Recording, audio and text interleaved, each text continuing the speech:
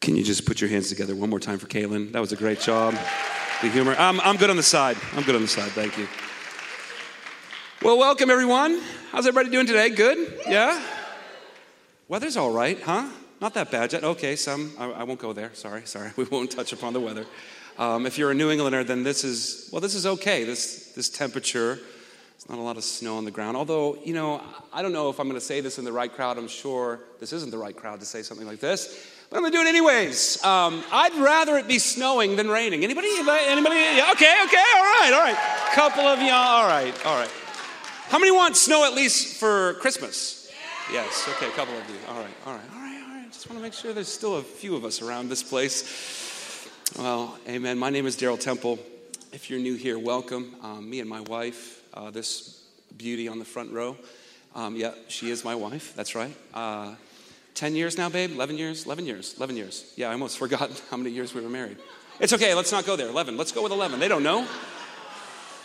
We co-lead this church together. And we're going to get right into today's sermon. Hey, how many were here for Christmas in Cambridge? Raise your hand.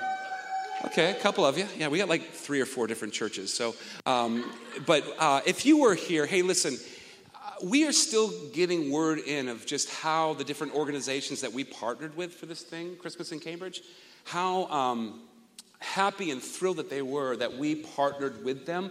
And so news about you is spreading throughout Boston and the work that we did. Hey, even though we only had like card decorating, cookie decorating, we wrapped some gifts. We stuffed, I think, like a little over 100 care packages for people on the streets. There was more that we did prior to that Sunday with different organizations. So we really, this church went above and beyond the call of duty. And just want to thank you as a pastor for jumping in and joining in with us and just brightening up this time of the year, as it's not as happy for some as it is for others. We are going to be talking about Advent this Sunday. Hopefully that's okay. If you're not familiar with Advent, I hope by the time I'm done, you will be. Now, I made probably the mistake last Sunday in kind of telling you that I am a big fan of Christmas. It is true. I do love Christmas. I'm going to spare you those details, although by the show of hands, there's a lot of people that could probably use it, seeing how you weren't here last Sunday. But I'm going to spare you from that. And I'm going to kind of mention just a couple things that I cannot stand about Christmas. Anybody? Okay, just a couple things. It's not a long list. It's certainly not as long as the things that I love about Christmas. But it is a list. And anybody here hate shopping? Raise your hand if you hate shopping. Really, that's it? You guys are not being honest. I know that there's more people here that cannot. Listen, I know we live in the age of Amazon, right? When you can just conveniently praise the Lord for Amazon, right? You can just get online and shop online, and you don't even have to leave your house. But for somebody like me, that in and of itself is also too much work. I know, don't judge me, okay? Don't judge me with those eyes. But my wife has a very specific taste, okay? And I break out in cold sweats when it's her birthday and when it's Christmas, because I never know. Any husbands here? I know we're kind of like the minority amongst this group, but I mean, if your wife has a specific taste, is it not hard to kind of nail it, to get it right? It's hard for me. It's too much pressure, a lot of anxiety. And so I don't like it in a store or online. I mean, I'm the kind of shopper who wants to know at least 2 days before he goes shopping what he's getting. Okay, anybody? I don't just window shop, okay? Any window shoppers here? You just go to stores because you just like it. What's wrong with you people? There's something wrong with you. You need prayer.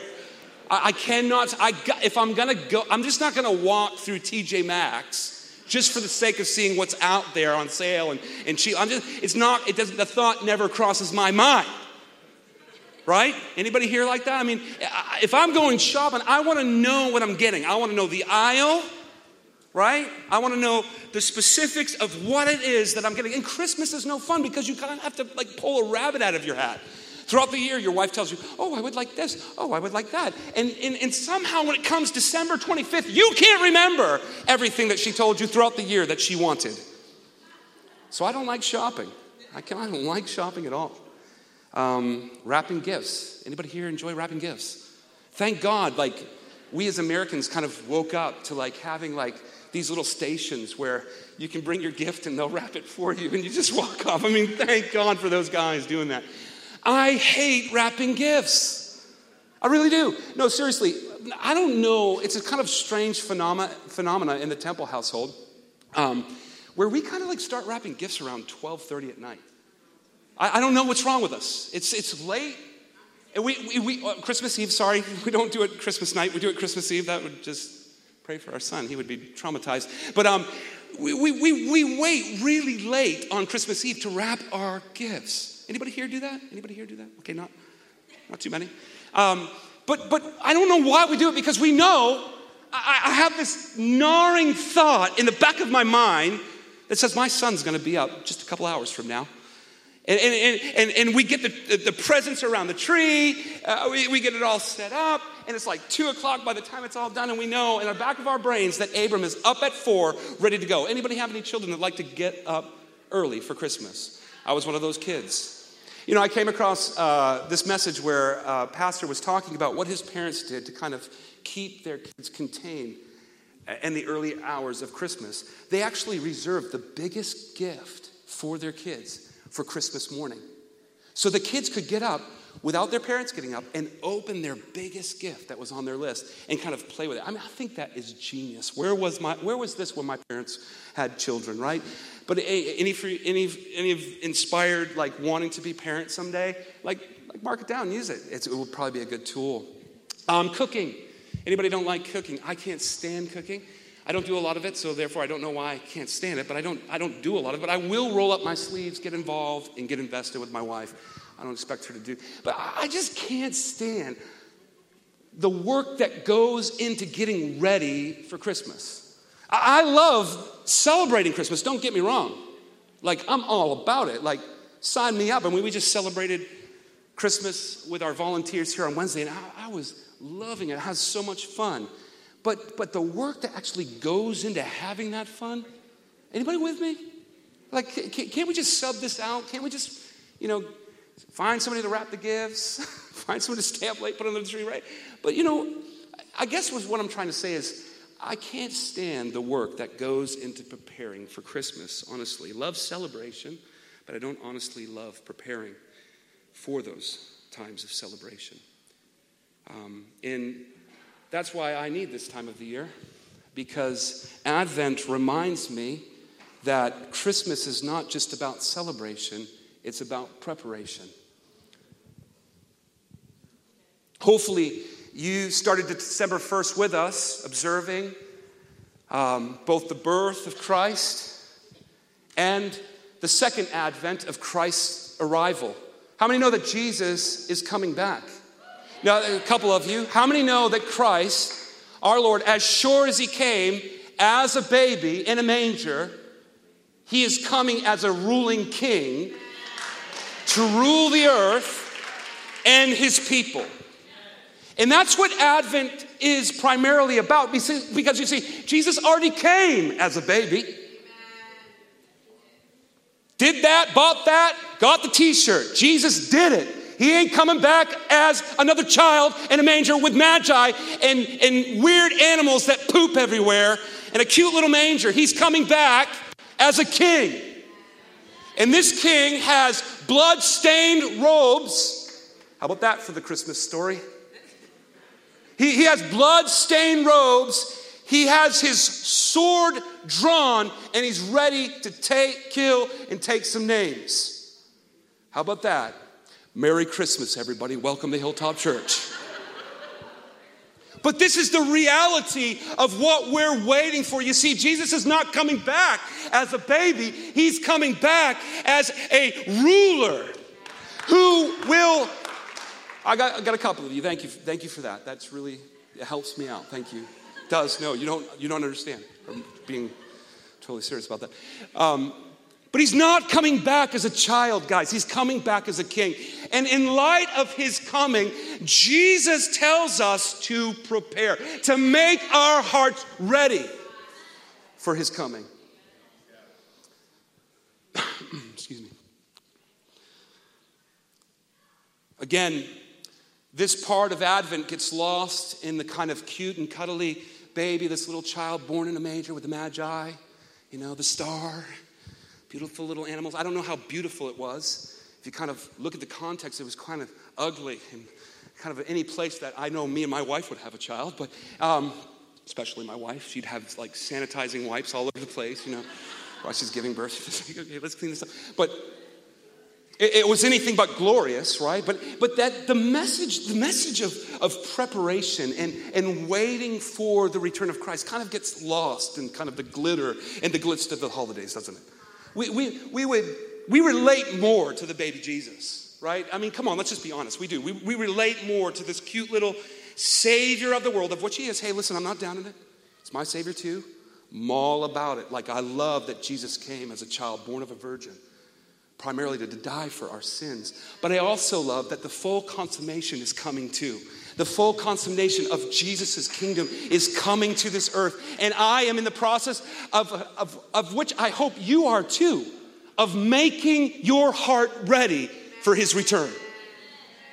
See, I don't know if you've ever, around this time of the year, studied certain scriptures that talk about Jesus' coming. But it is quite a thing, the events surrounding, leading up to, and actually happening when Jesus returns. It's, dare I say, quite scary.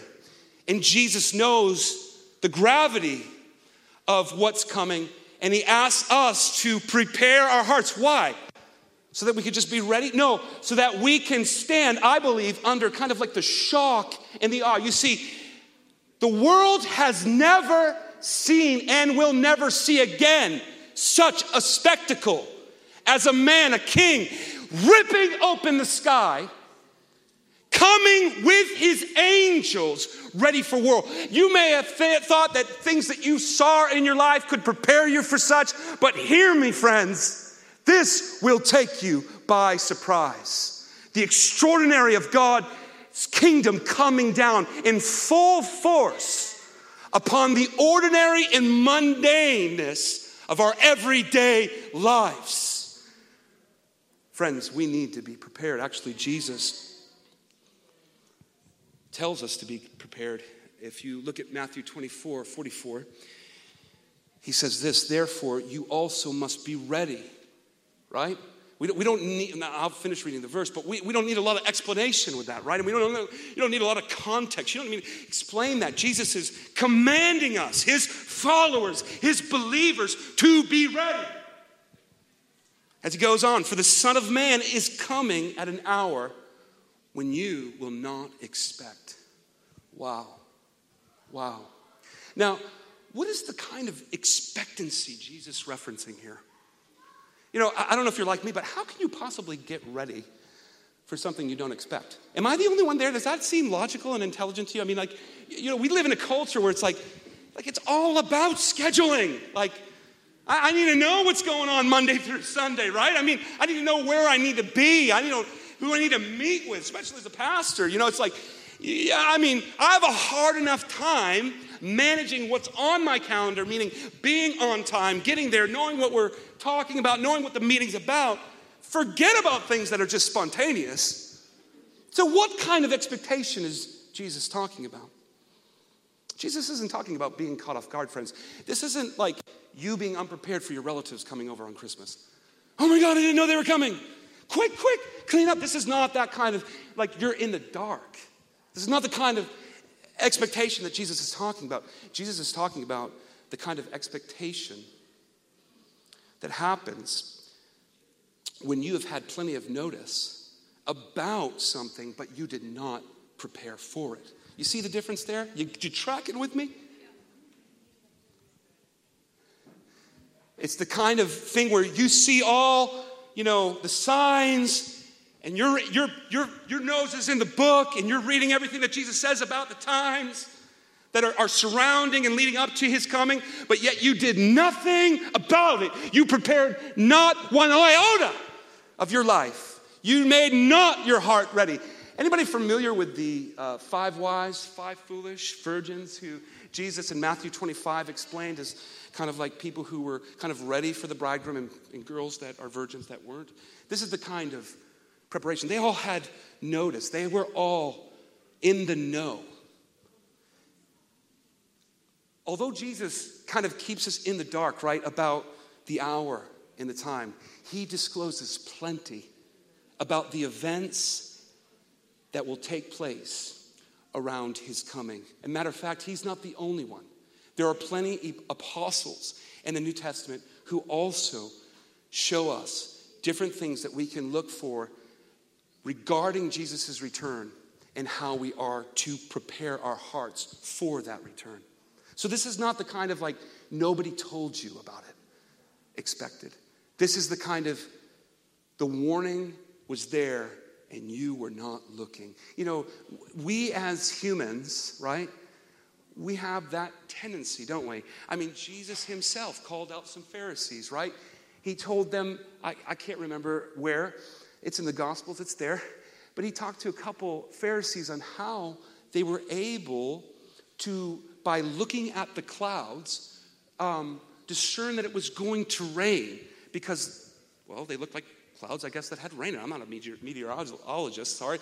But so he's talking about how you can discern and kind of look plainly at the sky and say, oh, it's going to rain today. But you cannot discern the things of God and the times and the seasons of God. You know, and then we as humans, and we're in this boat too, we totally butchered Jesus' first advent, where we did not see him as Messiah. We did not see him as king. And yes, God was in the detail. God blinded us to some of that. But you know what? We still were the ones who said liar and hung him on a cross. And I happen to believe that many of us, if we're not careful, will be caught off guard when it comes to the second advent of Jesus' arrival. Have you ever been unprepared for something? I mean, come on, totally, right? You know, you may have had days, months, maybe even years to prepare, maybe for that test, that meeting, whatever it is that you have to do on a regular basis. But you just did not prepare yourself, and you had time to do it. But yet, when it came to that moment. When it came to that moment, when it came to that test, when it came to that meeting, it failed miserably. This is what Jesus is talking about. The complete failure. Because of the complete oversight and the lack of attention to what was so obvious.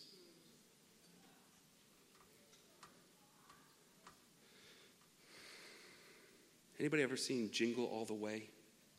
Late 90s movie. Arnold Schwarzenegger fans, anybody here? Raise your hand. Am I showing my age? Arnold Schwarzenegger, anybody? It's not a tumor. Arnold Schwarzenegger. I'll be back. You know, that guy? Terminator, anybody? Anybody fans? Okay. Nobody? 2 people? Great. I think he's like a governor of California now, some part of California, but, oh, he's not. Well, he was. Okay.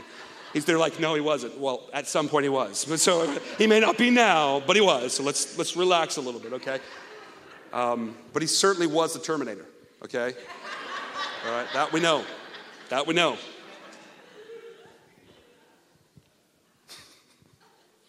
Well, me and my family kind of snuggled in Monday night, family night. And we watched this movie called Jingle All the Way, late 90s movie. Arnold Schwarzenegger was the main character. And Arnold, well, you know, he was like kind of the typical dad who was kind of preoccupied with work, and because of his kind of distraction and his givenness to work, his family suffered greatly because of it. And so through the story, he tries to make it up. For example, the story kind of opens up with him having to be on time for his son's karate class. It's just kind of like a celebration because he's going to go from yellow belt to purple belt. Anybody do karate here? Wow. Jared was like, I think I do. I don't know. Do they offer that at YWAM? I'm kidding. DTS with Mr. Miyagi. No, I'm kidding. But he tries. He tries. And I just want to try to use this as kind of some kind of example of where we can see what we need to be prepared for, but totally drop the ball. About an hour before the event, his wife calls him and says, honey, like, Johnny, I don't know if the kid's name was Johnny, excuse me, but like Johnny is really looking forward for you to be there, okay, and on time. Like, other parents are going to be there. They're going to have their VHSs out. Like, they're going to snap some shots. They're going to celebrate these victories. And you need to be there. Honey, you do not have, like, a history of, like, being on time and being there for us when we need you the most. And he's like, oh, honey, I'll be there. It's my best impression of Arnold Schwarzenegger. And he goes right back to work. His secretary even comes in with, like, these signs, like, warning him, half an hour. You got a half an hour to get to your destination. He's like, oh, I'll be there. He gets back on the phone. She comes in, 20 minutes. You got 20 minutes to get there. I'm coming. That's my best. And like 5 minutes before the event starts, she comes in with another sign, and he goes running off. You see, Arnold had every chance, right? He had every sign before him. He even had his loving wife call him an hour beforehand and said, honey, please be there. You got an hour. Like, it takes 30 minutes. Like, make sure you leave on time. He had his secretary come in, cards, waving him out, say, hey, you got to go. But yet, he was late. He didn't get there. And, obviously his family was very disappointed. Listen, I hope that after today's sermon, you will be able to prioritize looking at what is very obvious in Scripture regarding the return of Christ. I hope that Advent for you, this kind of observation of Jesus' return, isn't something that just happens in a 4-week period of time, December 1st between December 25th. I hope that you can live in a constant state of just awareness that one day the King of Glory is going to peel back the sky, and he's going to come, and he's going to rule, he's going to reign, he's going to call his people. I pray that we as a church, that you as a people, prioritize such. And I stand kind of like the secretary, waving a big note in front of you that says, he's coming. Make ready your heart. He's coming. If you want some help, we have endless text to go to. You have Matthew 24. The whole chapter talks about Jesus' return and the things surrounding his return. Matthew 25, you have John 14. Luke 21, Revelations 1. Luke 12, you have Revelations 19. And the list is endless. God, in his wisdom, gave us a great catalog. We are not, listen, you have not been left in the dark about this. God has shined a great light in Scripture to lead you through this. And so Jesus, as was mentioned, talked a great deal about his coming. He commands this from us to be ready, to ready our hearts. He gives us some details. We don't have time to get into all those details, but you can look later. But ironically, he discloses nothing regarding the details of the hour and the time in which he's going to return, which I find quite interesting and somewhat unfair for many reasons. But turn with me to Matthew 24:36, and I promise I'm going to bring this to a close. Matthew 24:36, Jesus says this, but concerning that day and hour, no one knows, not even the angels in heaven, nor the Son, but the Father only knows the time. Again, I said this earlier in the sermon, but how are we expected to prepare for ourselves for an event that we don't know the time, we don't know the hour in which he will return? And I imagine that Jesus said this fully knowing that we didn't need to know the time, that it possibly wouldn't have been good for us to know the time, that there's a reason he did not disclose this. I happen to believe that, but we need to keep our mind's eye on the bigger picture, right? The purpose of Jesus' teachings, of the events surrounding his return, are not merely there, right? They don't just exist to satisfy some curiosity within us, right? I mean, even his disciples wanted, that's where Matthew 24:36 comes from. His disciples want to know the hour and the time. Jesus says it's not for you to know. But that's not exactly what Jesus wants our focus on. And that's not what he wanted his disciples focused on either. It's not just there to satisfy some kind of curiosity of the timing.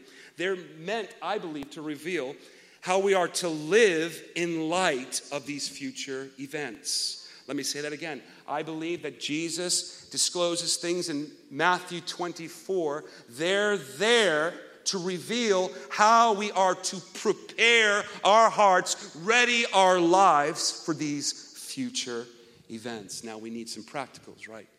So we're going to go to Romans 13 briefly. A couple verses, 11 through 14. Paul the Apostle says this. Besides this, you know the time.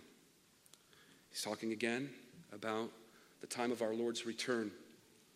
He says that the hour has come for you to wake up from your sleep. So he's saying, in light of the coming of Christ, you, God's people, should wake up from sleep.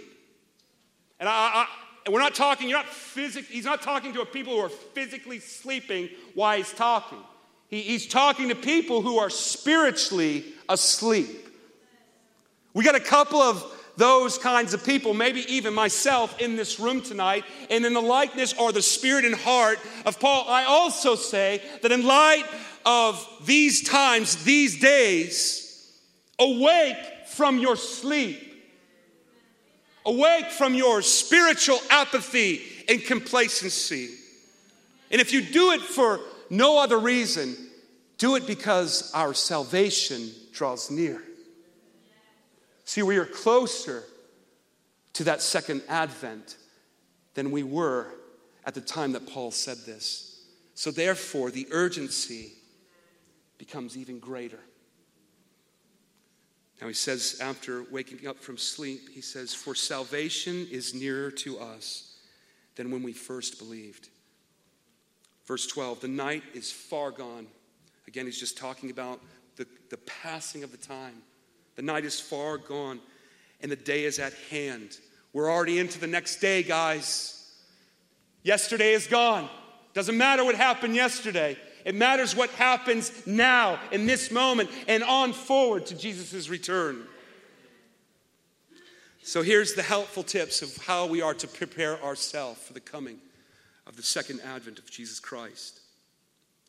He says, so then let us cast off the works of darkness and put on the armor of light.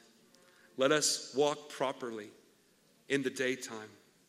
Not in orgies, not in drunkenness, not in sexual immorality, not in sensuality, not in quarreling or jealousy, but put on the Lord Jesus Christ and make no provisions. Underscore that in your Bible. If you don't have one, underscore it in your head. Make no provisions. Not some, not a little. Paul the Apostle says make no provisions. In the heart of the Apostle, I would say the same. Prepare yourself. Make no provisions for the flesh to gratify its desire. Oh, we need a great grace. We need a great, great grace to rest upon us. I can think of several times even this week where I have made provisions for my flesh and have gratified, therefore, the desires of my flesh. So the way that I see this in closing is that Paul gives us 4 things that we should, as believers, now again, I'm talking to believers. He gives us 4 things that we should occupy ourselves with as we wait for Christ's return. 1, put off the works of darkness. So we're not in the dark, right? We're not clueless here. We got now some kind of practical information to kind of apply and walk and put off the darkness and put on the weapons of light, right? So you have that putting to death the flesh and the works of darkness, and you have that picking up, not the works of light, but the weapons of light. Oh, man. Third, walk decently, not in strife and jealousy. Come on, if you're given to stir up strife and contention, if you're always jealous and wanting to one-up the person next to you, just stop it. Put it away. Put those childish things to death. And then fourth, put on the Lord Jesus. And this is what I believe Paul is saying here. It's not by might. It's not by your self-imposed, I'm going to do this. I'm going to put off the works of that. None of us do that. None of us will do that. There's got to be something that's greater than our own self-determination, right?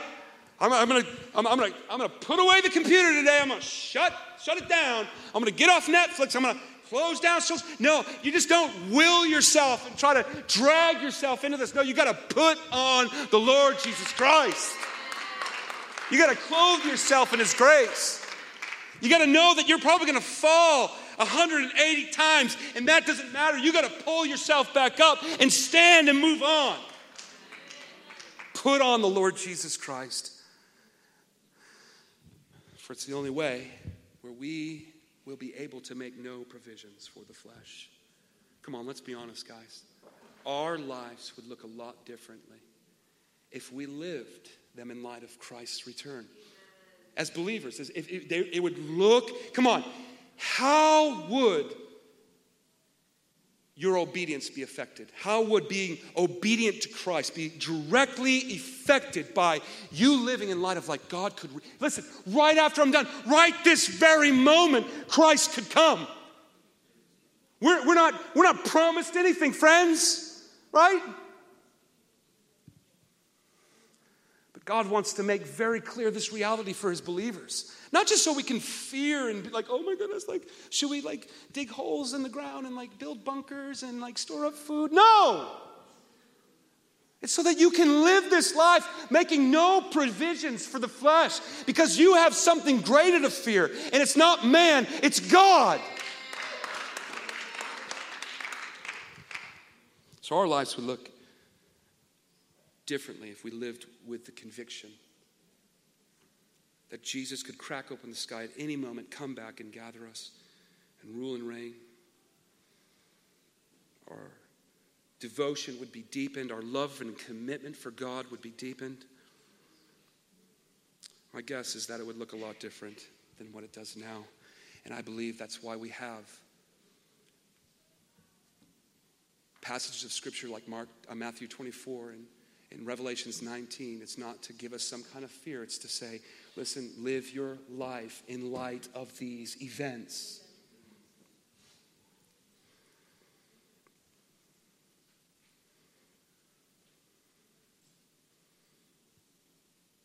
It's so hard to just keep up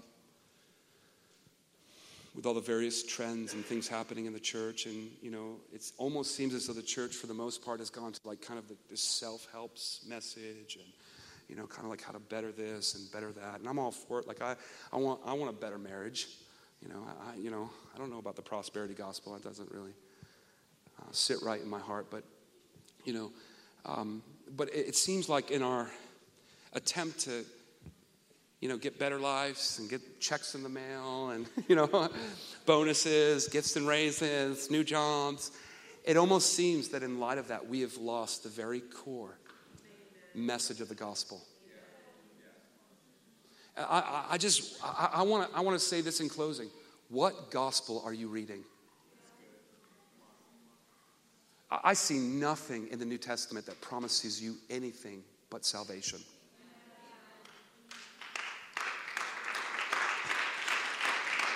I mean, if you're going to do it, you might as well just commit. Go ahead, it's all right. Okay, all right, yeah. Wow. Hey, listen, my recommendation is if you're just not wanting to commit, don't do it at all. It's just quick observation, but thank you. But we need not to lose ourselves in the midst of a very strange time and era that we live in, where the gospel has been perverted, has been twisted to more suit our needs and what we feel as though we want from God, when in essence, God has promised us eternal life. And so I want to get back. See, it's more than just a 4-week period of time for me. I want to get back to the key things in which the book teaches us. I want to do away with the weird, and I want to lay hold of the real. There's a lot of weird things going on in the church, a lot of weird doctrines. And we would be better to just lay hold and stay true to the true tenets and core teachings of this book without diverting. You see, the message of salvation, I happen to believe, is a message we need. And I don't need to take it much further than that, because that in of itself is fully satisfying to me, knowing that God came.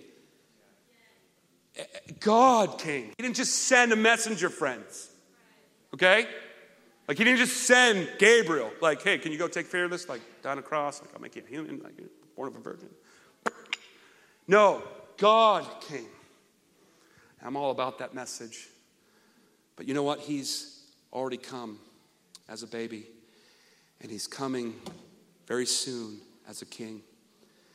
And my heart this morning is to simply exhort you to make your heart ready in light of his return. Can you close your eyes and bow your heads? Now, I imagine there's plenty of people here this morning who you're like, hey, man, like, I'm not in this Christian boat. Like, I just came here because my mom drugged me to church. I came here because I wanted to get a best friend off my back. Listen, if that's you this morning, I want to offer you the greatest gift you will ever receive in your entire lifetime, and that is the gift of eternal life. Bought and purchased for you, not because of your good deeds or your works, but by Jesus' death and his blood being shed. If that is you, I am not going to work this up. If you want that gift, with every eye closed and every head bowed, just stick your hand up, and I would like to pray for you after service. Again, we are going to give this 3 minutes. That's how good this gift is. We are not going to try to sell it up because it is the best gift. We don't need to sell it. So if that's you and you want the gift of eternal life, one more offer. Just sneak your hand up in the air. I want to pray for you. I thank you. I see your hand. You can put it down. Anybody else?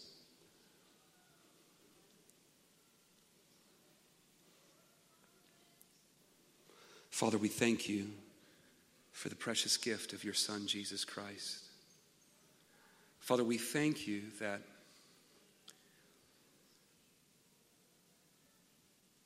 we have gone from baby Jesus now to King Jesus.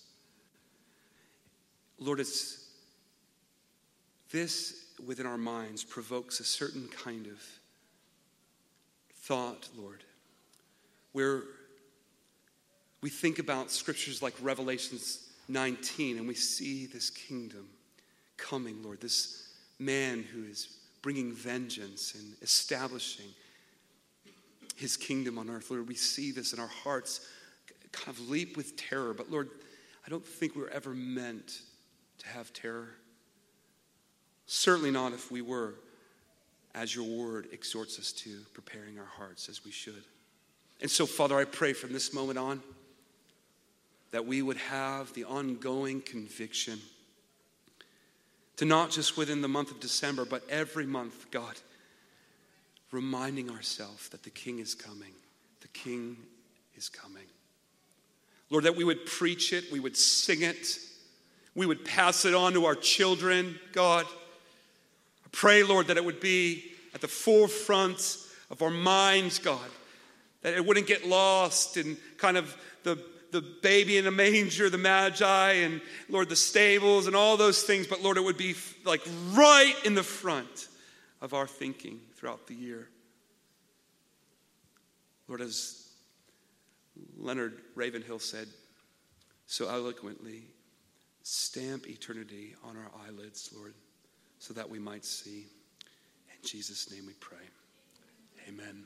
Amen. Listen, church, that's all I got.